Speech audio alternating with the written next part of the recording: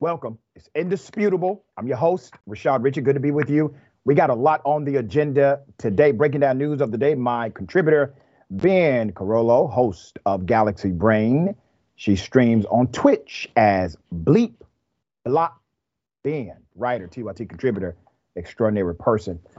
Let me give you some insight into an amazing story of police officers and other jurisdictions working together to save the life of one person. Let's put up this deputy's picture full mass. Okay, here's what happened. A woman was dangling on the edge of a courtroom roof. She went on top of the roof. She was going to jump. Guess what? She didn't. You know why? Because that deputy stepped in. That deputy was told by this individual who was going through a mental health crisis. That deputy was told to take off his clothes, to disarm himself, and to eat a sandwich in 60 seconds or less that she handed him. He did all of it. He did it all to save her life. His name is Deputy Nicholas Reynolds. He's with the Fulton County Sheriff's Office. Let's show the graphic of the young lady on the roof. Now, we blurred out her image for multiple reasons. Number one, she's stripped down naked. Number two, I believe she's a mental health victim who was going through an issue and had her life saved. Let's show the next graphic of the deputy after he took off his shirt, got on his knees. Now, let me explain this situation right here. This right here. This should be an example to every law enforcement agency in the country and beyond. You have a deputy who has come out to the roof. He was told by the young lady experiencing a mental health crisis to take off his shirt. He did. He was told by this same young lady to disarm himself. He did. She was eating a sandwich and she handed him a sandwich and said, "Eat it in 60 seconds or less." And he did. He did everything she asked him to do. There's no guidebook or training that says this is how you must do it. None of this was in a protocol dynamic whatsoever. You know, this deputy could have went to that roof and said, "Ma'am, I can't do that. We're not allowed to do that. Ma'am, put your hands up. Get off the roof." Atlanta deputies helped a woman in a mental health crisis who had threatened to jump from the top of the Fulton County Courthouse Thursday afternoon. Sheriff Labatt said around 4:30 p.m., his department was alerted to a woman who was possibly trying to jump off of the roof of the courthouse. Let's put up a picture of Sheriff Labatt. The reason why the deputy felt comfortable doing everything he did to preserve life is because he knew his leadership would back him. See, Sheriff Labatt is a new sheriff. Before he was sheriff, he was the chief corrections officer. He was chief of corrections for the city of Atlanta. Well, he created a program that actually transitioned the incarcerated individuals into work for the city while they were incarcerated, and they were paid full wages, and some of them left his facility with over $20,000 and a home purchase. He created that program, one of the leading programs in the nation. He ran for sheriff and won. It's called Being Compassionate. It's called Humanity. There's more. She told me she did not speak a lot of Spanish, but we were able to communicate a little bit. Since some words sound the same in Portuguese, in Spanish, and I tried to calm her down, said Baez, who is working on her master's in criminal justice at Georgia State University. She also works as an advocate in the Solicitor General's office and said she was committed to doing what she could do to help. Let's put up a picture of the Solicitor General. Let's put up his picture. His name is Keith Gamage. Keith Gamage, his office is the office that alerted the sheriff and the sheriff's office that this was happening and provided a way to communicate with this young lady. When she saw that I had a sandwich She asked me to throw it at her, but do not get close. Just to throw it at her, and I kept talking to her, trying to calm her down, said Baez. When the woman demanded Deputy Nicholas Reynolds remove his shirt, his safety vest, and his weapons, he complied. She then handed him his sandwich and told him to eat it. She said, I had 60 seconds to eat it, and I was just trying to build her confidence, so I ate it quickly, says the deputy. Because she was naked, I could see that she did not have a weapon. So as she reached for my vest that I already had taken off, that's when I knew I could reach for her, and the other deputies came in behind me to pull her from the ledge. I was relieved when it was over, but really it just comes down to staying calm and have good training, said the deputy who's been a negotiator for 2.5 years for the Fulton County Sheriff's Office. In my eyes, Deputy Reynolds is a hero. They all are, said Sheriff Labat. Let's put that picture up again of the deputy with no shirt on his knees, eating a sandwich next to a woman that is threatening to jump off of the roof. Do you see? She's actually on the ledge. He was close enough to where if she would have grabbed him, he would have died. He abandoned all of his personal safety measures to save her life. There's more to this story. Sheriff Labat said the courthouse was locked down in part to make sure no one walked out the door about 8 stories below Central Avenue, side of the courthouse. Atlanta police and Atlanta Fire Rescue were notified, and the sheriff's office established a command post. Sheriff Labat said the Fulton County Solicitor General's office also assisted, as I just mentioned. The agencies worked together to lock down the area and deploy an airbag on the ground. Once again, another safety measure to preserve life. Sheriff Labat provided drone video of the rescue. Channel 2 News blurred to protect the woman's privacy. The person who had the story first was actually Portia Bruner of Fox 5 News, and she did a remarkable job getting all the elements of this story put together, all right? While the agencies were working to rescue the woman, the sheriff learned that she spoke Portuguese. They quickly rushed translators to help crisis negotiator Nicholas Reynolds, the deputy, communicate with her. Sheriff Labat said it was Reynolds who was able to grab the woman and get her to safety. He put himself in harm's way. He is a hero for doing so, the sheriff said. The sheriff also commended Fulton County Sheriff Sergeant Tamara Lee, Deputy Kelsey Avila, Atlanta Police Officer Adriana Torres, and the DA's victim advocate Dilma dos Rios for the roles they played helping the woman. Of compassion goes along with the understanding that this is a tough time in our community. The sheriff said, it's tough. It's a tough time across America. I could not be more proud of Deputy Reynolds and the entire team. I get choked up giving you this story because not only did they save her life, you got to think about the culture involved. Everybody responded the same way. Everybody responded with one thing in mind. What do we need to do to preserve her life? I mean, great example. But you got to look at this also. After they preserved her life, after this deputy stripped down and disarmed himself and got close enough where he was in danger, ate her sandwich in 60 seconds or less, did everything she requested. After this happened, every department agreed this woman will not be charged with any crime whatsoever. They did something even more than that.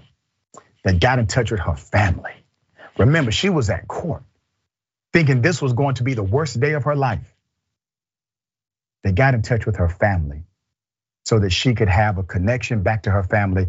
And then they engaged wraparound mental health services so that she would be secured where she should be, which is to get help, not to be incarcerated, not a single charge. That's the example. Ben, thoughts? Yeah, this is just really amazing because it just goes to show, like, what the difference makes, because this is really contrary to the way most police across America are trained. Most police across America are trained to respond with a sense of urgency and like concern for their own safety from a position of authority, right? Where they're impatient, they demand control over the situation, when I think we can recognize that, like, obviously she wanted to feel safe in that situation. Like, she was obviously going through a lot, but you see a police officer show up with a gun, you're gonna be a little bit concerned, right? Even in that state. And so, like, instead of coming from a position of, no, I'm the police officer, you have to do what I say, like, he came from a position of like compassion and understanding and patience, right? And recognizing that the goal is to make sure that she is kept safe. That's the whole reason they were called in the first place. And I think the most like heartening part about this is the fact that the leadership was actually on board with this, because there have actually been other instances in the United States across the country where police officers have responded with patience, have responded with understanding and kindness, and hesitated in moments in ways that have saved people's lives. And then they've been reprimanded by their police chiefs. They've been reprimanded by their peers. And it just creates this culture of, how dare you, you should never put your life in even the tiniest amount of risk, no matter what. You should always be the person that's in charge. And that type of impatient response sort of shuts off any type of understanding. And then the follow-up where she's not charged with any crime and you reach out to their family, that's how it should be, right? We should have, if we're gonna have a system of public safety, it should seek to involve members of the community and people's family member to make sure that there's not just a one instance of an interaction, but there's actually a long-term process of helping people move past moments like this in their life. And it's also very great that they're respecting the privacy of this person, because I think we all would understand that having a really bad day and then having that bad day put on TV makes that bad day a heck of a lot worse. Yeah. And so all around, this is just, I think, exemplary. Yeah, I applaud everybody. Another dynamic about Keith Gamage, the solicitor, who's in charge of misdemeanor prosecutions for the county. When he ran for office in Fulton County, he ran on a restorative justice platform where he wanted to restore and redeem individuals, create preventative measures, make sure that there's a mental health dynamic connected to individuals who may find themselves caught up in an adverse reaction with law enforcement. Well, every single one of those departments today show that the world, or that at least American policing, can be quite different when applied differently. All right.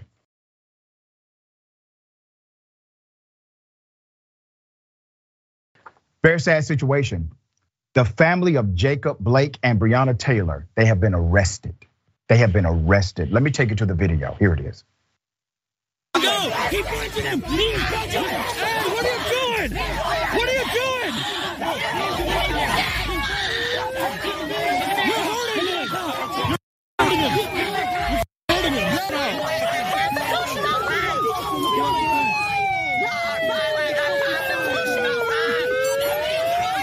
That's the end of Breonna Taylor. God damn it!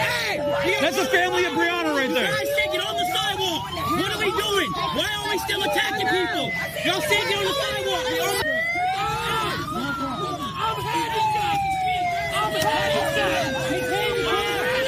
He's handicapped.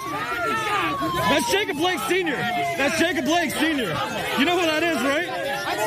Okay, I'm going. I'm pressed, you dumb bitch. I'm pressed. That's Jacob Blake Sr. right there. That's Jacob Blake Sr. That's Jacob Blake Sr.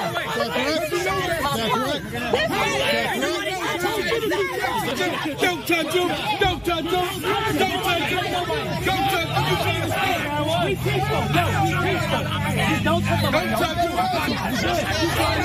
She's stuck. She can't do anything. She can't do anything. They said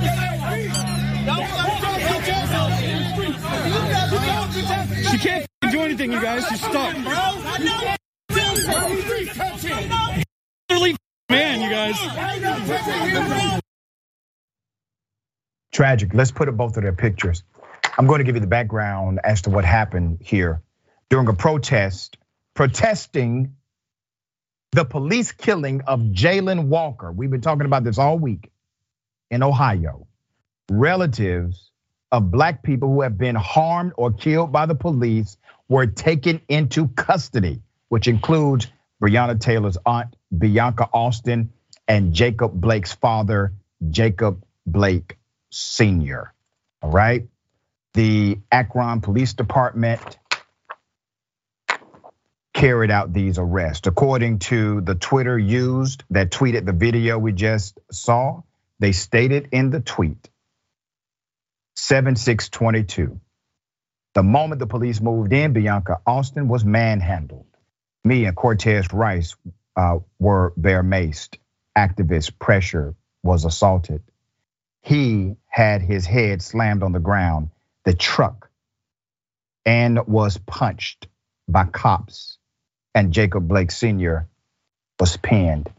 Hashtag Jalen Walker. This is from the Family Soups TV Twitter account.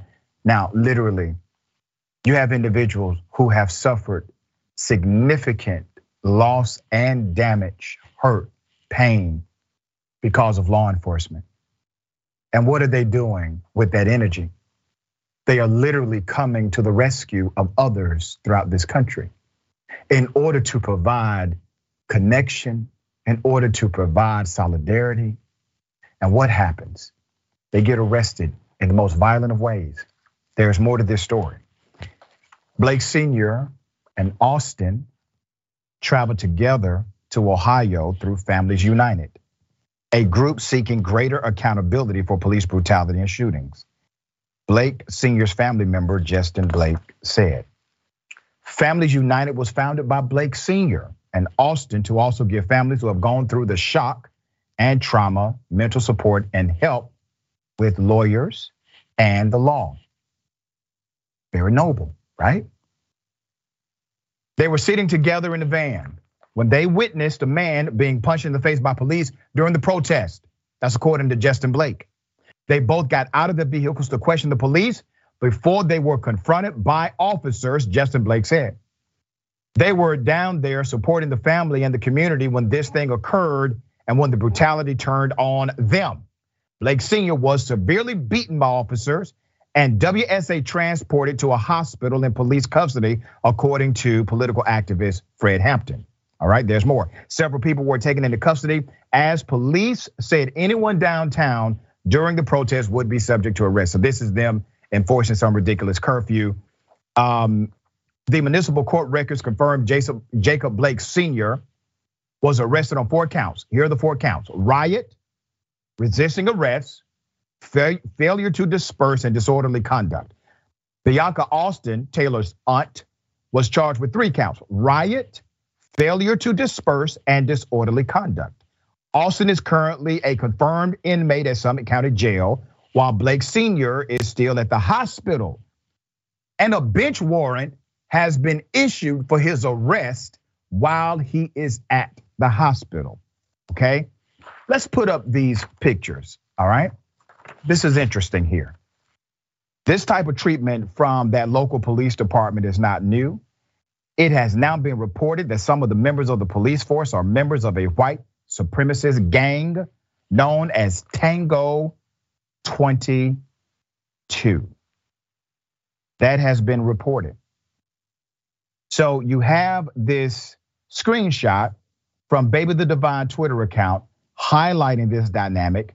Jamie Sugar and Nathaniel Milstead, both of Stowe, S-T-O-W, were united in marriage June 25th at the Martin Luther Lutheran Church in Youngstown. All right. He was a police officer with that police department, the Akron Police Department, and a member of the SWAT team. Okay. And there's more information online making these connections. It is fascinating. It is fascinating that every witness who has gone on record has said that what happened to the family, what happened to these individuals was not legal at all. Do you find it ironic that they were targeted in this way, that they were handled in this way? This is a protest about police brutality, and they were brutalized by the police. All right, we're going to continue to follow this story, obviously. Ben, what are your thoughts on this case? Yeah, I mean, I can't help but connect this to what I've seen in Minneapolis, because the reality is, right, like when they were shouting the names of these folks and saying that they were like, the family members of people who had previously been like killed by police officers, I think the police officers took that as an opportunity to explicitly target them. I would even put money on police officers knowing in advance that they were gonna be there and wanting to go out of their way to target these individuals in particular, because look, I've seen this in Minneapolis. When you have city council members in Minneapolis that talk about, even just changing police funding, you have reports of police officers who are saying that they're not gonna go into their districts. And then of course, when the protests were happening after George Floyd was killed, there were literally city council members on the ground who were part of the protests, which were peaceful, by the way. Right. And you had police officers bumping up against them, making pretty threatening gestures, and then later that night, quite literally firing tear gas directly in their direction when they were obviously within eye shot. They know what they're doing, right? This is an act of intimidation, right? This is in my opinion, this is a threat from the police department to anybody who would dare challenge their unquestioned authority to commit brutal acts of violence with impunity. Well said.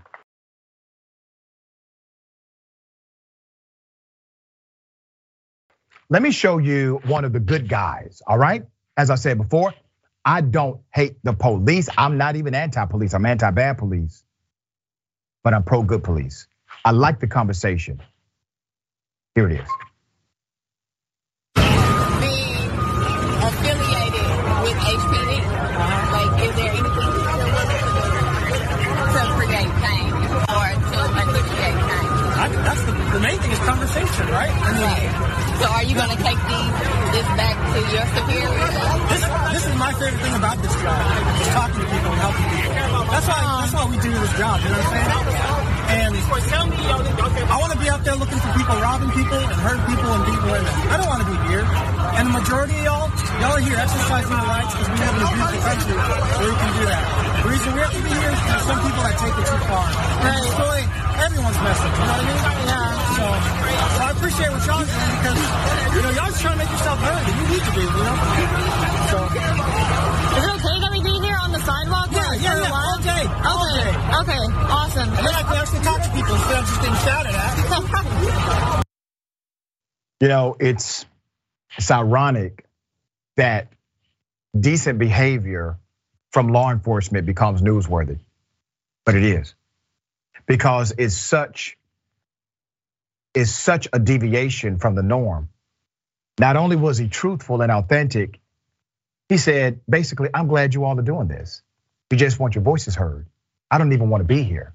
I want to be fighting real crime. I'm paraphrasing, but that's what the man said.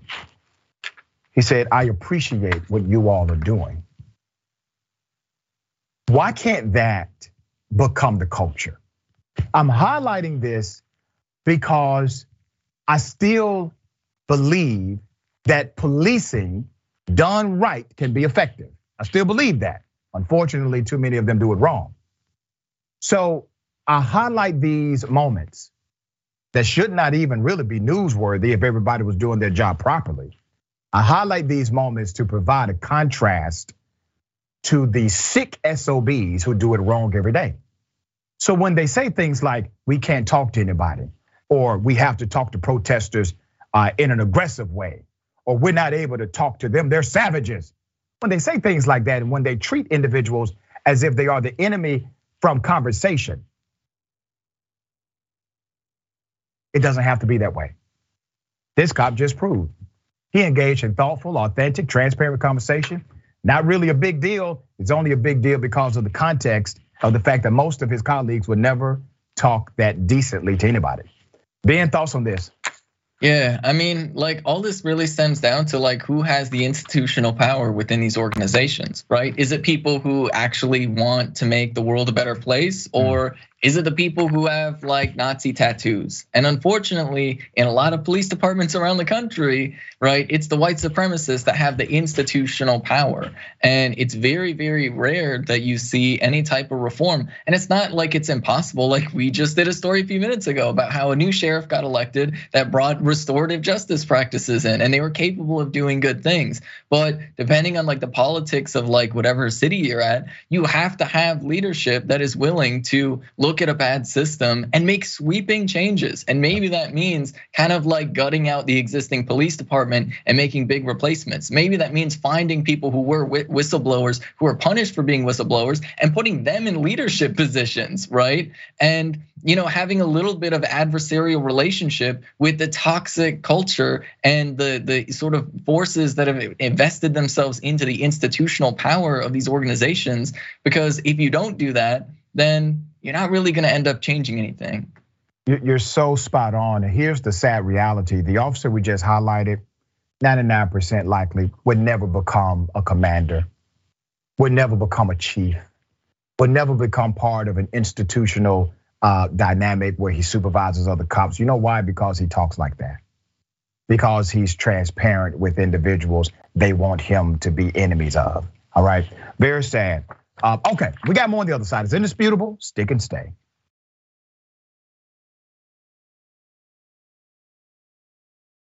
Welcome back. We got a lot of show left. Okay, let me read some of these comments. Mickey C, the silver hair dragon. Ben, you have to know that red is your color. All right, Donald James X says, Ben, I saw your debate. I saw her debate Charlie Kirk last night. Yay. Beautiful. How was that, Ben? It was okay. It was really interesting. I mean, Charlie Kirk did what Charlie. I ended up laughing quite a bit because Charlie Kirk just kept throwing out like random nonsense instead of having a serious conversation. But that's kind of what right wingers do. They just like to make stuff up and then live in their own sort of fantasy world. And at that point, yeah. I debated Charlie Kirk, and I know exactly what you're talking about because Charlie had like 1,000 sheets of paper in front of him. And it was all like from some obscure, non-credible source that no one confirmed, right? And he's just quoting stuff and picking up sheets of paper. But anyway, yeah, you're right. That's how they get down. Conversations on Mute says incredible story. Indeed, this man is a hero who protected and served. That's right. Member for 2 months. Thank you, Fort Brazilla, for being a double doser. Doc, you are rocking the bright colors today, and I love it. Well, thank you. All right, it's Friday. Anthony McClendon. Thank you, Anthony. Happy Friday, Doc. You said the cop who killed Tamir Rice would be fired from his new job by next week. If what I read is true, he has already been fired. Good work, Doc. Give yourself more credit. I appreciate that. I give the credit to you all. We provided the information for you all to engage that municipality directly. I called as well. The phone line was busy when I called, which means it was ringing off the hook, okay? But you're right. And I have a follow-up to that story. They went ahead and said you need to withdraw your application, but I made it very clear right here. This will not stand. All right, you can't kill a 12-year-old child, murder a 12-year-old child, be exonerated by your superiors that you work for, and get another job in policing. C. Michael Henson, thank you, C. Michael. This law enforcement officer did whatever it took to save a life, while other officers use whatever excuse they can to either take a life or wait on keys. Other officers need to take notes from him. That's right, 100% right. Thank you again, C. Michael. This story about cops arresting the peaceful protesters further highlights my previous comment about the disparity between the first and second stories. Boom, there it is. You got it. You got it. All right. Ladies and gentlemen, I wish a Karen would. You want to call the police on them for having a barbecue on a Sunday. I feel free. Back off. I'm going to tell them there's an African-American man threatening my life. Ugly women. Hi, I'm at Walgreens. These guys are calling me. Here, they're here in our country. In our country. We're here in your country. Get the out of my face. Get her out. Get you on the floor. Listen, this guy is threatening me. Move this back. guy is threatening Lady, move Will back. you please, Walgreens? There's a man threatening to hurt me. Get out of my face, honey. Get out of my face. Get out of my face. Get out of my face. Want me to spit on you again? You need a mask, ma'am. Want me to spit on you, ugly? Swear to you, if you What do an that ugly. again, What an ugly. swear to you, I'm gonna hit. Why do you wear clothes like that? You don't come By in the and scare bridge. people. How do you come And in there's scare Muslims people? here. God, you're ugly. No wonder people hate you. They do hate us. I know. Israelis rule. I know. Israelis rule. Israelis rule because you guys are ugly. Leave them alone. They're humans. No, they're not. Okay. No, we're Yes, not. they are. They're Muslims. Muslims. This is a Karen we highlighted a few weeks ago. We did not have this part of the video, but I will tell you that it had, let's say, a good ending. Here it is. Under arrest for battery. I didn't do any battery. No, when you spit on people, that's battery. No, I did not. Listen, he verbally abused me. Well, that doesn't give you the right to spit on him. That's what you verbally abused me as soon as I got here. Did I spit on you? You're under arrest for battery. No, yep, definitely doing that. That hurts. Yeah, they're handcuffs. They're not for comfort. Can I take my unbelievable? Well, I'll get a good attorney. God bless you. Yep, God bless me, God, because I'm a Christian. Christians don't talk like you. That's gonna happen. With the simple I'm sorry. I'm sorry. I'm sorry. I'm sorry. But you apologize too. I apologize. I'm not a racist. I have friends that are Muslim. No, okay, so those same Muslims that you were talking to just decided your fate and they elected to not prosecute. God bless you. Yeah, God bless them. Because if it was up to me, you'd be going to jail. Yeah, you need to look that up. And I go to Calvary Chapel. You need to. That's concerning. Yeah, very concerning. Yeah, we'll talk to Pastor Doug. I will actually. Right. I will talk to Pastor Doug and let him know how you feel about Sunday. Different religions. Okay, for sure. Okay. Yeah. 11 a.m. Pastor Doug is obviously a horrible pastor. This is his parishioner. In addition to that, the officer, very appropriate in his response, said, "Yeah, you're going to jail. These are handcuffs, not meant for comfort. Privilege has been checked." Now, this individual, the Karen here, she said that she is in fact a Christian. How dare they treat her like this? She goes to the local tabernacle, church, whatever. I'm Christian, I'm white, I'm a woman who happens to support Trump. But she didn't say that, but I guarantee you, she supports Donald Trump. All right, here's the thing. I do have a bone to pick with the very nice people that she decided to assault. I get it, you all are decent individuals. You all are better than this person will ever be. But I need you to do me a favor. I need you to press charges next time. Her ass should have went to jail, okay? And I say that because we need to fight this as a community of anti-Karens. I need anti-Karens. Listen to me and hear me clearly here. If we're ever going to defeat this epidemic, anti-Karens have to press charges every damn time. All right. Ben, am I wrong here? I have a hard time disagreeing with you. Like now, to be honest, like I consider myself like a police abolitionist and a prison abolitionist, but that's the system that we got right now. And we all know who it's being used against and who it's not being used against, right? So there's a pretty stark imbalance there. And but all that aside, I think there's like a history lesson to learn from this. And that is that Americans have never really given up the sort of culture of colonialism, because she shows up in their place of work, decides it's appropriate to spit on people, call people names, literally, like she said that they weren't human, right? So dehumanizing people, bringing violence, trying to say that everything should be organized around her, and then turning around saying, "Oh, but I'm a good Christian. This is all fine because I'm a good Christian," right? And like that is like just peak colonial mindset, and it's something that's kind of been embedded in our culture for a very long time. And the reason why I think it's important to call it what it is because if we don't recognize it for the roots that it is, if we don't recognize that this is something that's pervasive throughout American culture today, right, and specifically like white American culture today, then we can't really deal with it, right? These aren't isolated instances. They didn't come out of nowhere. And we really just need to recognize that fact.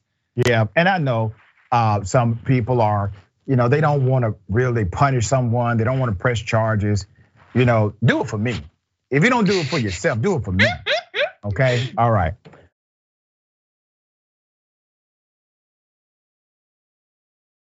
All right, I got something for everybody. Double dose. You want to call the police on them for having a barbecue on a Sunday. I feel free. Back off. I'm going to tell them there's an African-American man threatening my life.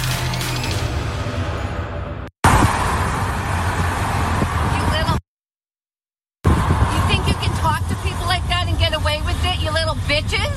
I have severe nerve pain, and I hope it happens to you someday, you little bitches. I could cream all of you, even with all my nerve pain. You fat bitch. We're fat? Yeah, you. You're fat, and you're a ugly little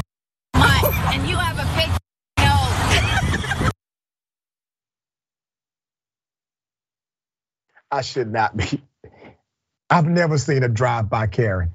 I have never seen this before. It's something new. We have to add this to the guidebook on Karenicity here. Not sure what happened beforehand. I cannot rule out being that this may have been Karen on Karen criminal activity going down. I cannot rule that out. Both cars could have been doing some Karening back and forth.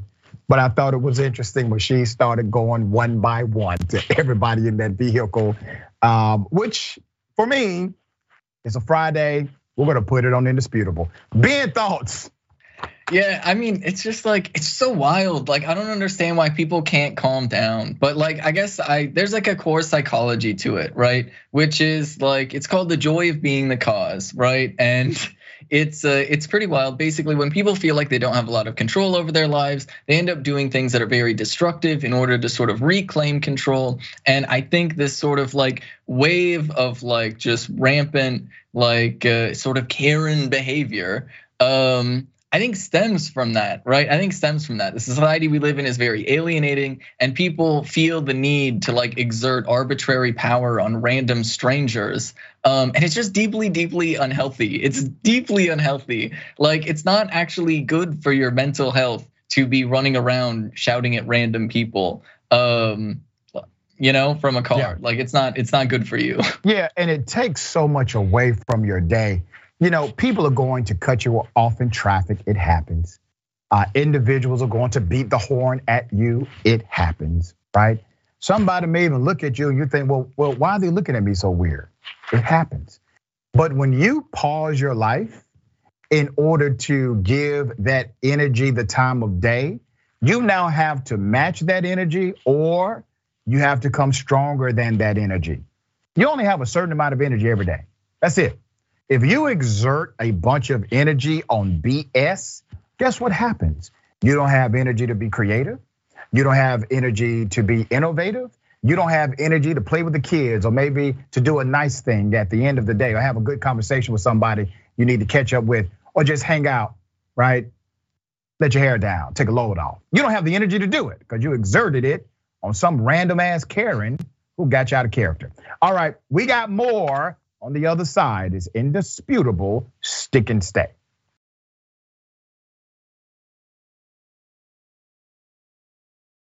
Welcome back. We got a lot of show left. Okay, let me read some of these amazing comments. Old Jam says, I have friends who are Muslim. Not anymore. LOL, get the F out. Make you see the Silverhead Dragon laughing my A off. That nerve pain, 4-year-old Karen needs her mother to swat her ass and send her to her room for a while. Celador says she thought she was untouchable, then got all repent when she knew she was guilty. They took pity on her. They did. They should not have, but they chose to. All right, thank you, Chef. Chef Rockstar says you are 100% correct, and they should have pressed charges because by not doing so, they are reinforcing the Karenicity. She got away with it, so she'll do it again. That's right, I agree. That's why you got to press charges. C. Michael Henson, thank you, C. Michael. Karen says, I have nerve pain, which translates to, I have the need to get on your nerves and beautiful. Thank you so much for joining the page. All right. He lied and lied some more. Herschel Walker also misled his own campaign. After, remember, they said, oh, Herschel Walker never hid anything from us. He never hid his children, never hid his previous other things, but he did. He lied to his own campaign, and now there's serious conflict. Let's put up the picture of old Herschel, okay? This guy is running for the US Senate out of the state of Georgia against Dr. Reverend Raphael Warnock, current US Senator. Last poll shows Warnock in the lead. However, just a month ago, it showed Herschel Walker in the lead. Herschel Walker's campaign said he had never tried to hide his children, but he did, even to his own campaign. So Indisputable has previously covered Walker's many lies, including his lie about spending time at the FBI Academy, falsehoods about his past business venture. He said he graduated valedictorian from high school, said he graduated from college in criminal justice. None of that happened. Let's put up his campaign manager. Campaign manager is Scott Paradise. Scott Paradise has worked consistently to deflect attention away from all of the massive lies Walker has told. According to the Daily Beast, Walker was lying to his campaign from the beginning.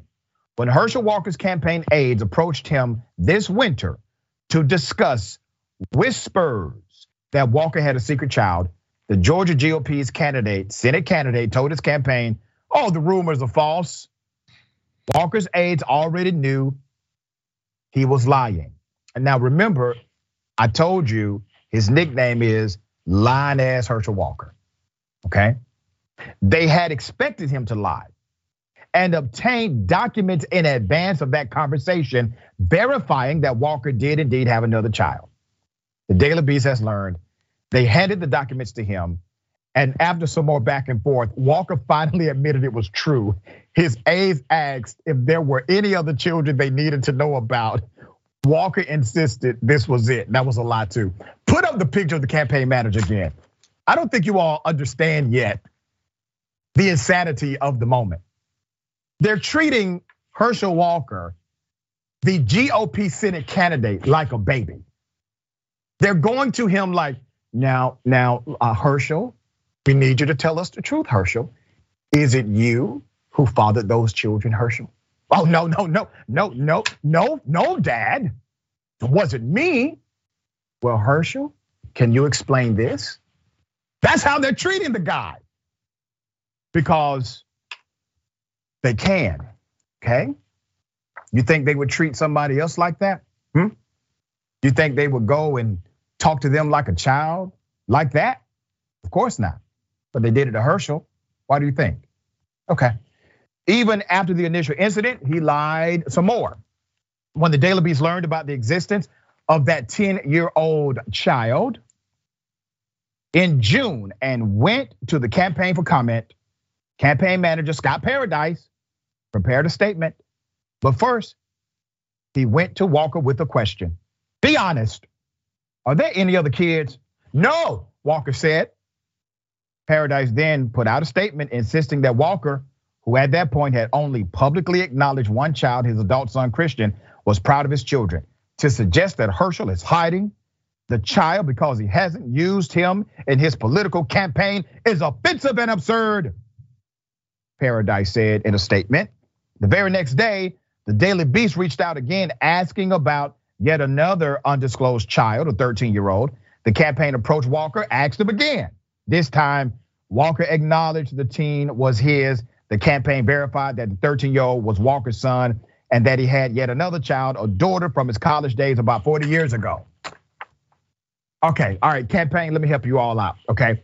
When the Daily Beast broke the first story, they already knew about the other ones, okay? They just wanted you all to respond and lie and say, oh, this was it. And how dare you say he's hiding? All right, they played you, all right? Rightfully so, artfully done, Daily Beast. Okay, an anonymous source and communications given to the Daily Beast depicts a lack of trust and confidence between the Walker campaign and Walker himself. So emails and text messages, what they show are advisors discussing how they do not trust Herschel Walker, both to tell the truth to them and to handle campaign events properly, and harboring concerns that he is not mentally fit for the job. You don't say. He spouts falsehoods like he's breathing, the advisor said, so much so that his own campaign stopped believing him long ago. He's lied so much that we don't know what's true, the person said, adding that aides have zero trust in the candidate. 3 people interviewed for this article independently called him a pathological liar. Yes, he is. Just like the man who endorsed him, Donald J. Trump. Okay? So if you got the energy for Herschel Walker, damn it, you better have that same energy for Trump. So they know that he's a liar. They know that he manipulates. They know that he's probably keeping other secrets. And what do? They manipulate the people around him. They manipulate the audiences that come to hear him speak or fumble through words, basically. But they manipulate the campaign message in order to make you believe that somehow Herschel Walker is mentally fit, that somehow this guy is actually able to read. Did I say that out loud? I meant to say that somehow this guy is actually telling the truth, all right? I think Herschel can probably read, right?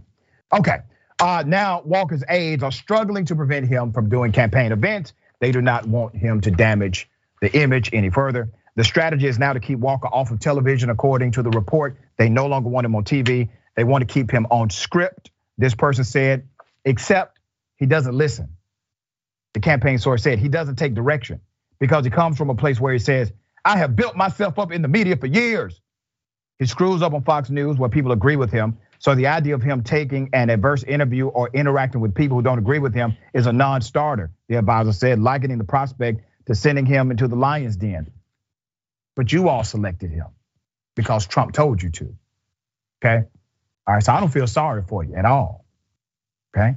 All right, Ben, thoughts on this? Yeah, I mean, there's two big components to this. The first has been covered widely, and that is just the fact that among the Republicans, generally speaking, there is this sort of like main character syndrome, this extremist individualism where you believe that you're the only person of consequence in the world, and as a result, you're totally comfortable lying to everybody around you. But then the other side of this is like, how much do you have to get paid as like a campaign staffer to work for somebody, to actively try to put somebody into a position of power who you know is not only lying to the general public, but is also lying to you? You're theoretically supposed to be part of like the inner circle of the campaign team running things, and he's even lying to you. So like, this is why, and this is like across the board, like one of the reasons why like people that work for the Republican Party and Republican candidates tend to make a bit more than people working for Democratic candidates is because of this type of thing. Like a lot of these folks, like you really have to question like their commitment to really anything regarding the campaign and anything regarding like right-wing politics. For a lot of these folks, it's just a grift. They're just self-interested. And it's like, like it's just this huge trend that exists, which is like on one hand, deeply hilarious, but on another hand, really sad and speaks to like how like kind of like falling apart our democracy is, where people are just willing to like sell out and like work for people who they know to be completely untrustworthy. Not only untrustworthy, but incapable of doing the basic functions of the job. I mean, damn, politicians lie, that's a dime a dozen. But you literally believe the guy cannot actually work in the US Senate, and you're still promoting the falsehood.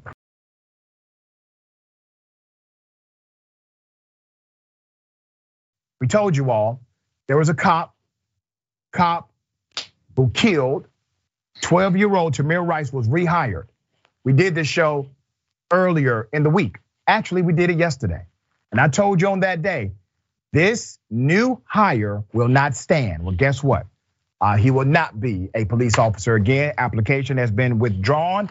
Let's put up the picture of him being sworn in. The officer who was about to get another job as a police officer, but it has now come to a close. The former cop who shot and killed Tamir Rice has withdrawn his application to be a cop in a rural Pennsylvania town, according to the municipality and local leader. The announcement comes after Timothy Loehmann was reported to have joined the local police department. This is a photo of him being sworn in. It went viral on social media. Effective this morning, this is the quote, effective this morning, Timothy Loehmann has officially withdrawn his application for the Tioga Borough police position. Tioga Council President Steve Hazlett posted on his Facebook page, the same account he used to share a photo of Loehmann being sworn in. Now, if you remember on yesterday, I put up the information of that local jurisdiction, and I encouraged you to call them to express your outrage that this cop would be hired anywhere after killing an unarmed 12-year-old child. Well, you did that. As a matter of fact, you did it so much that when I called, the line was busy the entire day. That means that you all were calling. I felt the mayor wanted to do the right thing based on his statement. However, there's a disconnect because the mayor ends up saying that he didn't even read the resume. Members of council started saying they were unaware of his connection to that killing of Tamir Rice, you mean to tell me that nobody Googled the guy? I don't understand this. Either you're lying or you're completely negligent, right? It's one or the other, nothing in between. And here's the other dynamic. They were going to make him chief within 90 days. He had this fast track plan to become chief of police within 90 days. It was already stated for the record. The comments for this announcement were replete with people calling for Tioga Borough Council President Steve Hazlett to resign. Let's put up Steve's pick. He played a large role in the hiring of Loehmann. Now remember, they are claiming ignorant. They are claiming they are ignorant to the history of this cop. Another thing that must be noted for the record, the George Floyd Policing and Accountability Act would have mandated the reporting of the background of this cop, and that reporting would have been available for me and you and that city council. Prior to the hiring, a little more than a year after the shooting, Hazlett took to Facebook to disparage Rice as a dumb person and suggest he invited his own death. Let's put it up, we got it. Dumb enough to pull a fake gun, dumb enough to get shot. Now, you still think this was a mistake? The guy who really led the effort to hire the killer of Tamir Rice posted something disparaging about Tamir Rice in a public forum and blamed the 12-year-old for his own death, and ends up being the official who led the hiring. Mayor David Wilcox, let's put him up, previously stated that it was responsible for the hiring interview process, that he was not part of that process. But according to the borough's website, it says the mayor is responsible for overseeing police department administration while the council handles day-to-day operations. All right, pass the pickle, hide the pickle. They're blaming everybody. Yeah, they all knew. They all knew, okay? They all knew. The reason why this cop is not going to be their police chief is because we got involved. All of us who said no. All right, Ben, thoughts here? Yeah, I mean, like it's so clear as day. They're not angry that they got tricked into potentially hiring the cop that killed Tamir Rice. They're angry that they got caught going out of their way trying to hire the cop that killed Tamir Rice. I mean, if this mayor actually cared, he'd be looking at the entire department and everybody that was involved in the hiring process and ask them serious questions about their records. He'd be doing a deep dive. He'd be combing through their records with meticulous detail. He would be asking what records had been destroyed, what things had been deleted, about like potential like reprimanding that these police officers have had in the past, right? If he actually cared, he would ask serious questions about the kind of ship that he is running in his town. But that's not happening, right? And like, unfortunately, my guess is this is gonna be a game of whack-a-mole where this cop is probably gonna find some other town where he's gonna hope that he can get hired without people looking at it too much. And it's gonna be playing this game all across the country, because there are cops like this that do this all the time. They will do something terrible that a lot of police support. They'll get fired from their one position and then they'll get cycled off somewhere, usually in the middle of nowhere, like this guy trying to get a job in the middle of nowhere, Pennsylvania, and hope that nobody's paying attention. That's right. All right. And remember, none of them said, "Oh, I can't believe that he misled us. I can't believe he wasn't truthful with us." Like, none of them said that. The reason is because they all knew. They just wanted to get away with it and did not. Okay. All right. Horrific story. Okay. We have the drowning of a child. We're going to talk about that on the other side. It's very horrific, and accountability needs to be applied. We got more on the other side. It's indisputable. Stick and stay.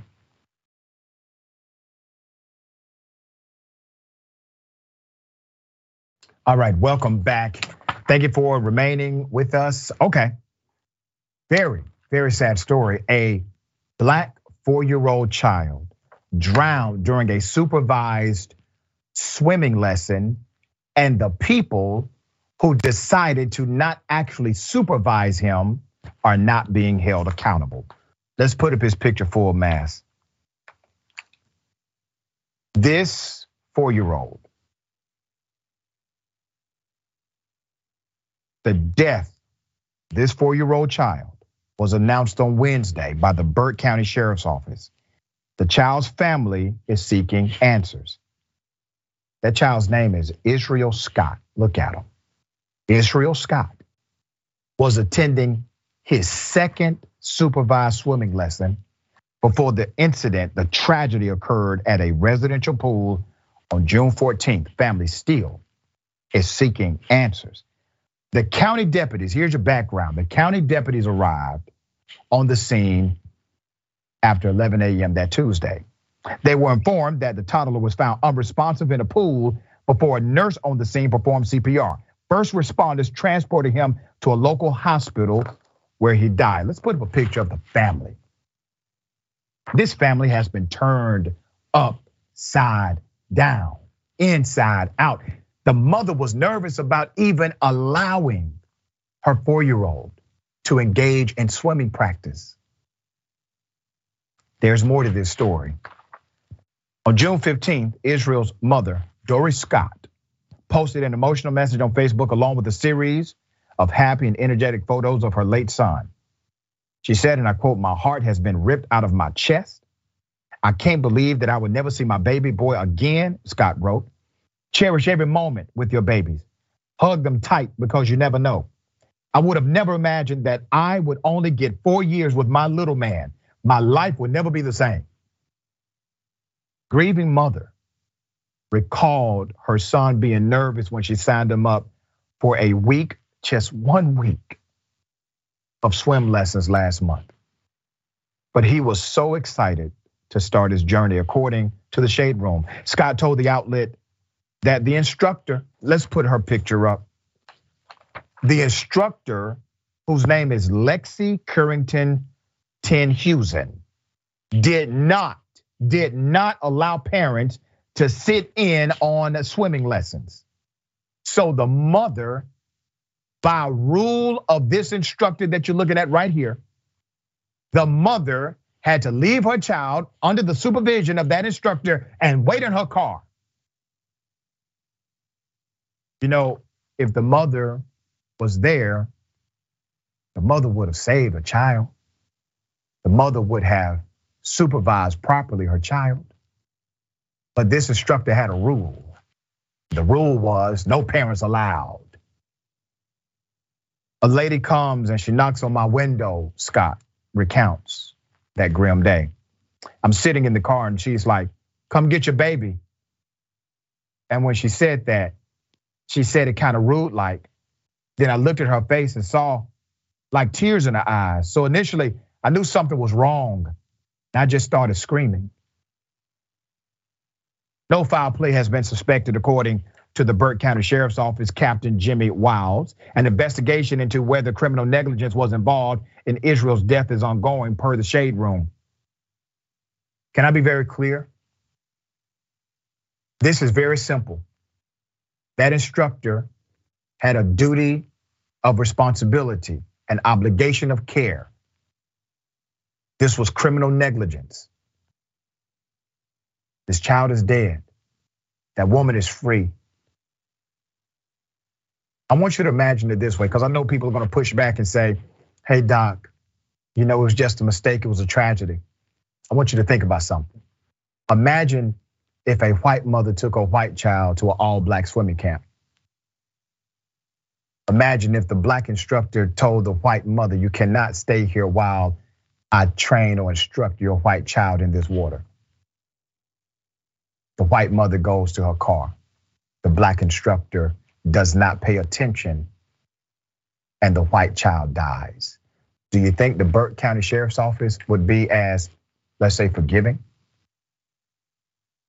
Defense attorney Lee Merritt, who was representing the Scott family, revealed to the outlet that the family was refunded their money by the instructor for the week's session, but offered no apologies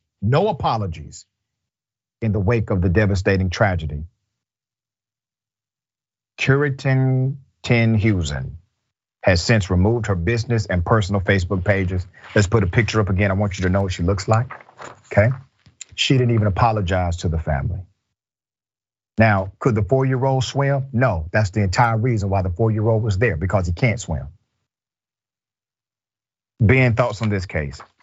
Yeah, I mean, just like not offering an apology is like absolutely absurd. Everything about this is absurd. Like, not allowing parents, it doesn't make any sense, right? You're taking on a responsibility. If you're gonna put in place a rule, an additional rule that says you're not gonna have other adults there in the room, right? Well, then you are taking on an additional responsibility, unnecessarily so, which is inevitably putting children at risk. If you're teaching kids how to swim, you know that by definition, they don't know how to swim, right? So it's just, it's unbelievably negligent. It's negligent all around. And like, literally, I can't imagine any good reason for a rule like that being in place. Like I can't imagine any good reason for a rule like that being in place, especially when you've got like little kids. Obviously, you can only pay attention to so many kids at once. So you'd want to have more people in the room. There's no good reason, there's a bad reason. And I think the bad reason is the instructor did not want to be held accountable to actually pay attention as she should have.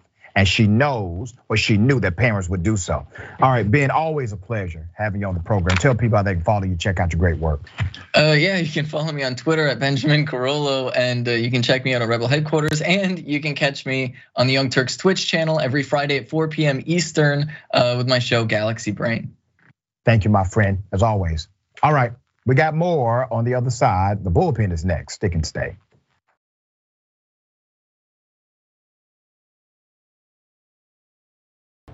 All right, let's do it. Ladies and gentlemen, welcome to the bullpen.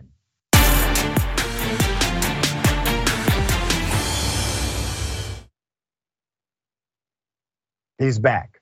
In the bullpen, we have my dear brother, conservative, a little politically misguided, but a good guy. Armstrong Williams, third generation Republican entrepreneur, as well as media executive, broadcaster, radio host, et cetera, et cetera.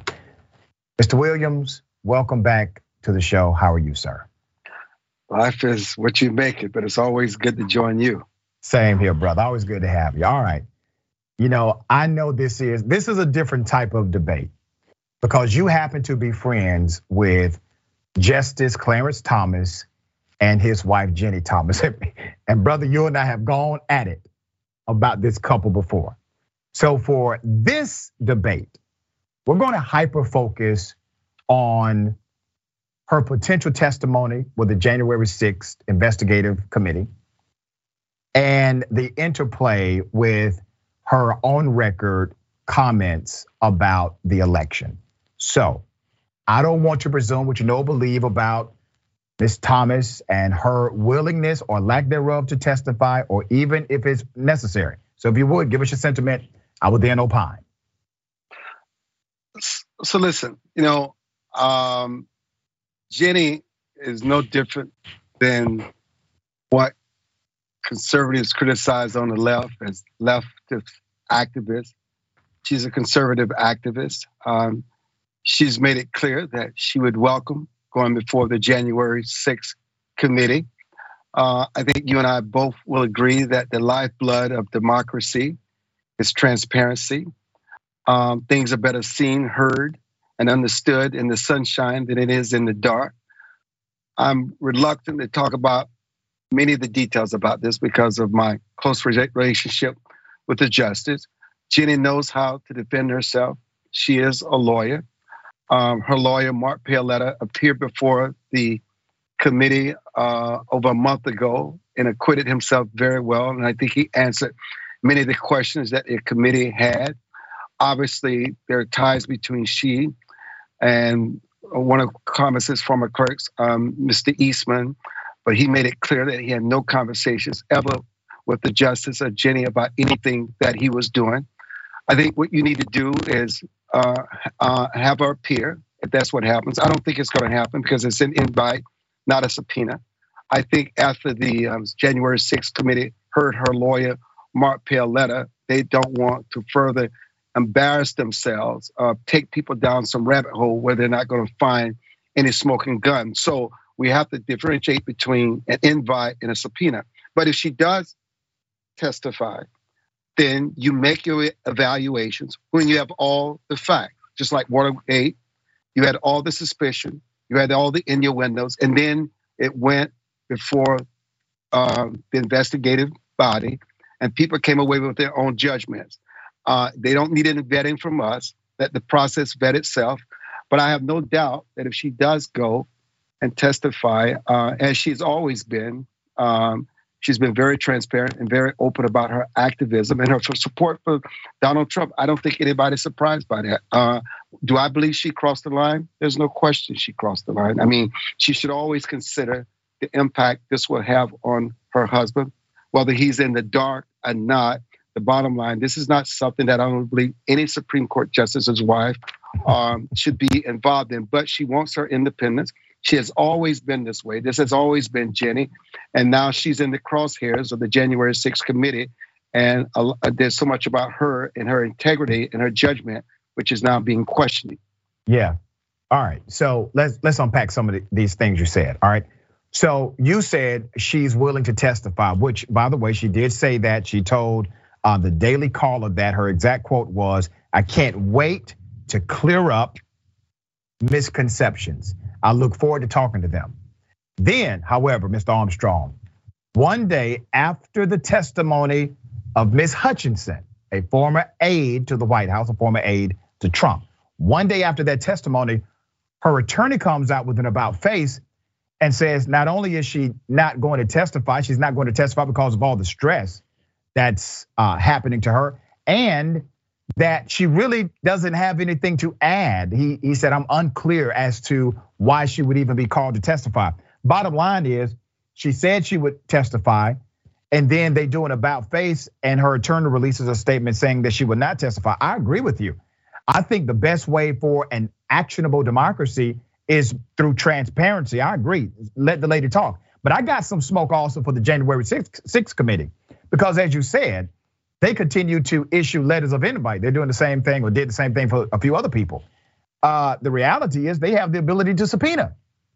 Why send a request when you can send a mandate? I have a theory. I don't believe the January 6th committee, as necessary as it is, I still think it is more political than probative. I think it is contextualized in a way to win the midterm elections and to loosen Trump's grip on the Republican Party overall, but is not willing to actually take down existing institutions by going after institutional norms or entities that are connected to massive institutions like the Supreme Court. So they won't subpoena Jenny Thomas because she's connected to the institution of the court. They won't subpoena Mike Pence, the former VP, even though the Constitution provides no protection for Mike Pence after he's out of office. They won't subpoena him because he's connected to the institution of the presidency. So I think their goal is massively political, not simply a goal that says we want to uncover everything that happened. Now remember, Armstrong, that's the front-leaning narrative. The front-leaning narrative is they want to uncover everything that happened, but when it comes to uncovering it, they will send out letters to certain people and subpoenas to others. Why do you think there's such a massive difference?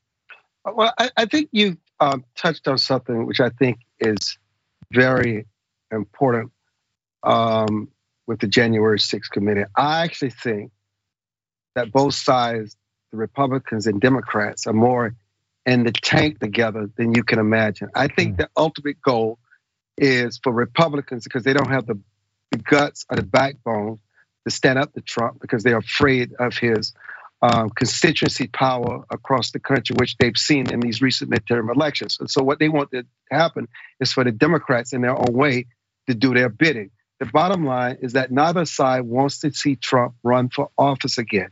Democrats feel because it's just not for the good of the country with these kind of allegations. And even his mannerism when he was president of the United States, how many people felt how divided the country was. And for Republicans, they just need to find a way for him to go away. They just want him to go away. They don't want to be forced to vote for Donald Trump again or to debate Donald Trump again. So they need to find a way to indict him so he cannot run for office again. And you're right. This is not a principal court. This is a political court. It's not about bringing the Supreme Court Jenny Thomas. It's not about bringing Meadows with the White House. You're absolutely correct. They have one goal in mind. They continue to destroy the credibility, show Donald Trump for exactly who he is, and portray him as the monster. When they said these people are armed on that day, they didn't care. They said the vice president's life was threatened. They didn't care.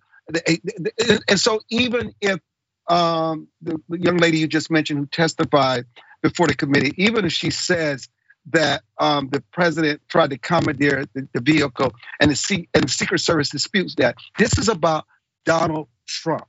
They want to wrap him up, and they both have their own agenda, and they're using each other and the national platform of the media to do so. Because it's the only way the Republicans can say, hey, this is the conclusion. And what they want to do is try to turn not opinion polls against Trump, but Trump's constituency against him. Because once they begin to see those numbers drop, then they believe they have the credibility to say, well, we're going to vote with the committee to indict the president. But they need to see that. Mr. Armstrong, I only have 2 minutes left before the next show comes on. It's not going to work. Mr. Armstrong, I'm telling you, brother, it's just not going to work. They're not connected to Trump because Trump is truthful or likable. None of that. Trump was right when he said, listen, I could commit murder, my people are still gonna follow me. He knew exactly what he tapped into while we were still laughing about his commentary and comments referencing Republican supporters. The reality is, brother, the only way you stop Trump is through arrest, indictment, prosecution. That's the only way you stop this guy. Maybe you get a plea deal where he agrees not to ever seek a position of public trust again, including board membership. Maybe you get that. But if you don't go that far, if you're not willing to go that far, and that's one of my biggest beefs with this particular committee, because the chairman came out and said, listen, we're not gonna make a criminal referral to the DOJ. And then it took the Republican Liz Cheney to say, hold on, Mr. Chair, we didn't make that decision as a committee. All right, we haven't made that decision yet. I don't think the DOJ wants to be in a position to indict. I don't think they want the political pressure from the January 6th committee to indict. I think Biden is an institutionalist at heart. He doesn't want the sanctity of the presidency to be an indictable thing. But listen, man, at this point, it is what it is. If you don't indict Trump, you can't indict nobody. You and I agree. But guess what? Biden also thinking about in a few months, the Republicans could possibly control the Senate and the House, and they will go after his son. That's also in the back of his mind. That's one person. I get it, brother. I get it. And I hate how I sound. Damn it, I don't care. I don't care if you are going to prosecute a potential dictator of this country who has done enough to be prosecuted, enough to be charged, enough to go in jail for the rest of his life. I don't care. You do it because you want to save the nation. Damn, trying to protect your own presidency or institution. And I dare say, even Hunter Biden, if Hunter did crimes, Hunter has to face the music. That's it. You can't throw the whole country under the bus because you're trying to protect one individual. Am I wrong here, brother? We got 30 seconds. You know, brother, I think you and I agree more today. Most people can imagine or interpret it. I think we're on the same page, and that's a good thing for democracy. But the bottom line, the lifeblood of democracy is transparency and the sunshine, so all can see and come to their conclusions. There it is, brother. Always a pleasure. I appreciate you, man. Thank you for talking to me today. Thank you. All right, we got Galaxy Brain next. Remember, take care of yourself, take care of each other, take care of the planet. Remember, the truth is always indisputable. Welcome to Indisputable. I'm your host, Dr. Rashad Richard. We got a lot happening today. But what do we do on this show? We tell the truth. You know why we tell the truth? Because the truth is simply indisputable. Rashad, great to be here. Congratulations on the new show. And I gotta let everybody know that Rashad and I go way back. Here's the pattern that we see in all of these Karen stories. They think they own stuff they do not own. Now, where does that come from? I don't know, maybe slavery. Maybe they think they should still own black people. This is what happens when Karens weaponize the police. When you're used to privilege, equality seems like oppression. It hits you in a certain way when someone is holding you against your will, treating you like you're a criminal and you're an innocent person. This is something that black people face no matter where they are. A stronger black economy lends itself to a stronger, greater economy. Don't think it's exclusive of you, it's inclusive of you. What's your beef with critical race theory? It adds more fuel to the fire of the racist tendencies that we already have. We have a generation of problem solvers that can remedy the problem if they are properly taught what the problem is. You know who created redlining in this country? It was a white liberal. I don't give a damn who created it. If it's a racist policy. Shelley, here's what I don't know. I don't know. See, there you go filibustering, brother. You're scared of this truth, but you're gonna get it though.